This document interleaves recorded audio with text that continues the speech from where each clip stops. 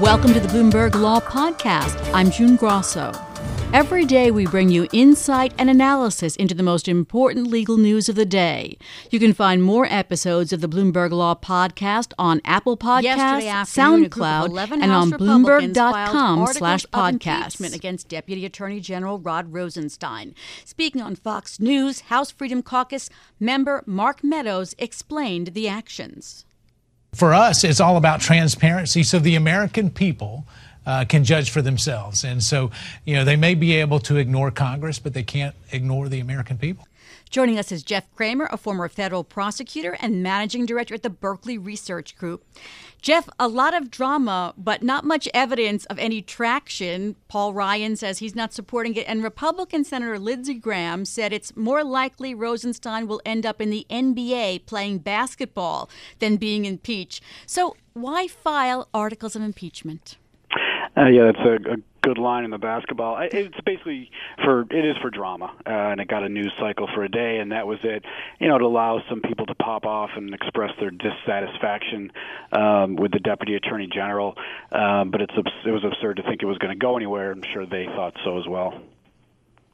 So, what do you think is Rosenstein's future here? Does he stay? Does he eventually leave? What do you think? The Rosenstein is a career prosecutor, so he certainly has, DOJ running through his blood. I don't think he's going to leave anytime soon, certainly not before the Mueller investigation is done. I mean, he knows that if he were to leave, someone could be appointed who would then stop it in its tracks. So I think he has a sense of duty that he needs to stick it out, and he's going to be a punching bag, and he knows that. But he's got to wait, I think, until the Mueller investigation, not necessarily all the trials, but certainly the crux of the investigation is done. You just spoke about the Mueller investigation. Let's talk about that a little bit. There was a New York Times article this morning that talked about how Mueller's investigators are really seriously looking at some of the president's tweets. Tell us about how those tweets might play a part in the investigation. Yeah, I mean, that's been bantied around not by Mueller, but just by various individuals that could prove to be fodder. And not surprisingly, Mueller is looking at it. It gives you a glimpse into what the person, and if this was an average individual, you'd do the same thing. What has he or she said that could add some color to what they were thinking? Because that's what obstruction comes down to, is their intent. And you look at someone's intent, you look at what their actions are. And part of this president's actions are his tweets, trying to influence, if not the investigation, then public perception. But he was certainly trying to influence, as best he could, the investigation. You could argue that is obstruction. Now, two problems. One, it's not great evidence, but it's a part of the mosaic, if you will. Two, which is the bigger problem, is even if he did commit obstruction, and even if you could prove it, Mueller has been clear that he's going to abide by DOJ policy. It's not the law, it's policy that a sitting president cannot be indicted. So I think at best you're going to get an argument laid out in a report to Congress. What about the collusion piece of it, though? Yeah, I mean, I don't know. President says no collusion. Over and over and over again. And so far, there are no leaks that suggest that that's where Mueller's got anything on that. True, but this investigation, and we've seen it, surprised us in the sense that we just wake up and there's an indictment. I mean, I dare say that 99.9% of the population has never heard Bob Mueller talk. They don't even know what his voice sounds like. And that's appropriate because he's just putting his head down and doing his work. He's not press release. There's no news conferences, et cetera. So he's certainly looking at the collusion. That's a hard argument to make. We certainly see some individuals in the Trump orbit, and some of them have been indicted, who were interacting with Russian government officials and perhaps agents of the Russian government. And we saw a recent indictment just now. But proving that Trump or someone very close to him colluded, and let's call it a conspiracy, because collusion itself it's not a crime. It's a conspiracy to take anything of aid from a foreign government. That's the crime. It's going to be hard to tag that to the White House itself. So now, I don't know if we'll see Mueller even observing at the Manafort trial, but that's supposed to start next week. How important is a conviction of Manafort to the special counsel's investigation as a whole? I think it's very important. It's the first volley. You want to win that trial because as you move forward in the investigation, part of this, and it's true with any prosecutorial office when you're bringing people in, is you're trying to flip them. You're trying to turn them. Well, how you flip them, how you turn them is the fear, the specter, that if they get indicted and tried, they're going to jail. And that specter becomes more prominent if you've already got a scalp, if you were. And this one is, I don't want to say it's an easy case because all cases are difficult once you get to trial, but it's a pretty solid case with documents, money trailed, no taxes paid, and you've got several witnesses who are going to give some color to the trial itself, certainly Mr. Gates. It's not a long trial. This thing may take 3 weeks. I doubt we'll see Mr. Manafort testify. And I think at the end of this trial, there'll be a conviction, and that's an important one for the special prosecutor to get. Well, it's going to be a little bit of a picture of lifestyles of the rich and famous, 500 exhibits, including pictures of his palatial houses and expensive clothes. Now, the judge is trying to lay down all kinds of ground rules so that the jury won't be exposed to the politics of the case. Is it possible to shield jurors from that? It's hard. I mean, they're not going to be sequestered, so they're going to go home. They're going to be told not to read anything about, politics or this trial. Certainly, that basically leaves the sports section available to the potential jurors. You can't turn on the TV; that's too risky. But like I say, this is not a 4-month trial, so they just need to keep their heads down for a few weeks. The Virginia district is known to pick a quick jury. This is going to be a little trickier because, given where it's located, either they or someone close to them probably works or worked in the past tense for the government, and chances are, like everyone else in this country, they have pretty solid views, politically speaking.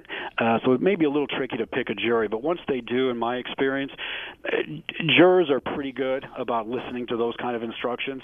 The trick here is to make sure you get a fair jury and not someone who wants to get on this panel just to get their 15 minutes of fame and maybe prove a point.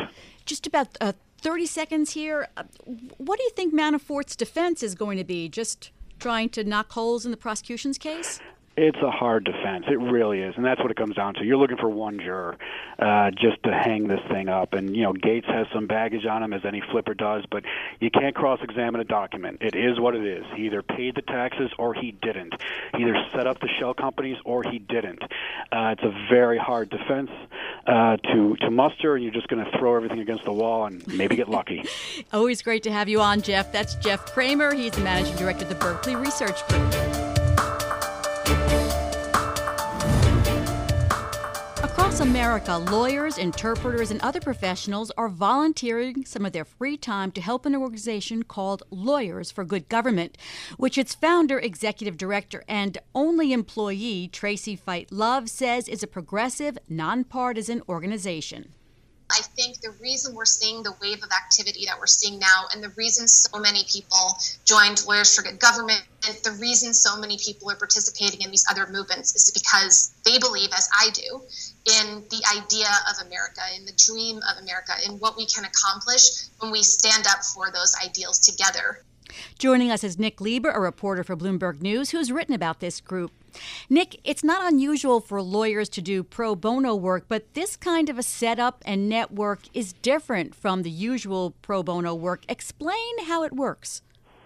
Sure. So there are 1.34 million lawyers in the U.S., and many of them work for themselves or work for small firms that don't have pro bono counsels, as you know. And this group is a way for those lawyers who don't have access to pro bono counsels to volunteer and to find opportunities where they feel like they can do some good.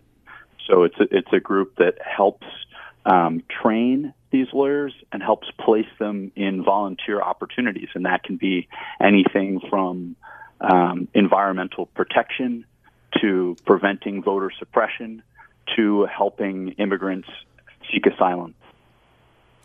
Are there any volunteer lawyers for Trump? There are probably volunteer lawyers for Trump. The causes that this group, Lawyers for Good Government, does, I would doubt there are too many lawyers within it who support many of Trump's policies that have to do with immigration or environmental protection or voter suppression.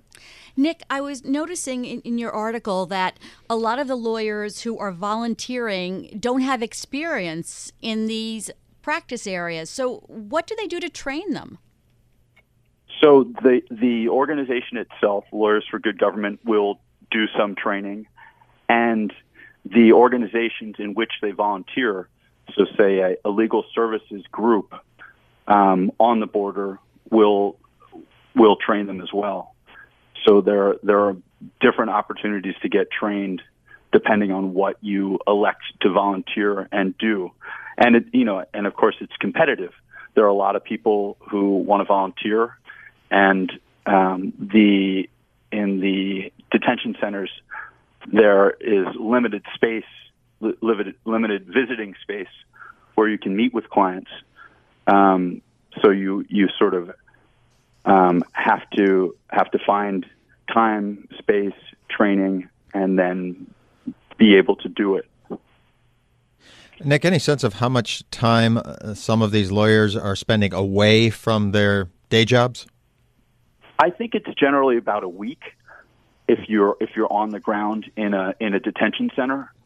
That's generally how it works. But then people are also during the first iteration of the Muslim ban, the travel ban, people were spending weeks away from their offices. And I think it depends. I think there are also people volunteering remotely and helping prepare briefs, and that could mean you spend 6 hours at night after you finish your work at your practice, or 4 hours at night after you finish your practice. I think it varies, but generally it's about a week if you go to volunteer at a legal services group, and you're in a detention center. So I thought you mentioned that they volunteer remotely, which I thought was really interesting, but the coordination it must take to get all these disparate elements together and even to get translators involved. So tell us about how she's managing all this. Well, I think right when she started the group, there was an incredible outpouring of people who wanted to be involved. And I think what she's been spending a lot of time doing is exactly that, is figuring out, okay, let's make sure we have an interpreter who can be on the ground at Boston at Logan. Let's make sure we have someone who has spent a decade doing immigration law who can go to Texas. It's figuring out who has certain skills and who can get from point A to point B at a certain time. And a lot of that is people volunteering their time to create spreadsheets that they then use to say, okay, I'm available. This person is available at this time. They have these skills and they can do this, and they're willing to come on these dates. And then the sort of magic of then coordinating all that and making it happen. But it's hard work. Only less than a minute here, Nick, but what other professionals besides lawyers and translators does she have? I think that they're also looking for psychiatrists who can help do evaluations of parents and children that they can use in their asylum requests, who can talk about the stress and more hardcore realities that asylum seekers have faced, and can document that in reports. Interpreters, yes, and people who are willing, I think, to give rides to asylum seekers when they're going, say, leaving a detention center and then trying to reconnect. We've got to end it there, Nick. It sounds really comprehensive, and as was your story. Thanks so much. That's Nick Leiber, a reporter for Bloomberg News. Thanks for listening to the Bloomberg Law Podcast. You can subscribe and listen to the show on Apple Podcasts, SoundCloud, and on Bloomberg.com/podcast. I'm June Grasso. This is Bloomberg.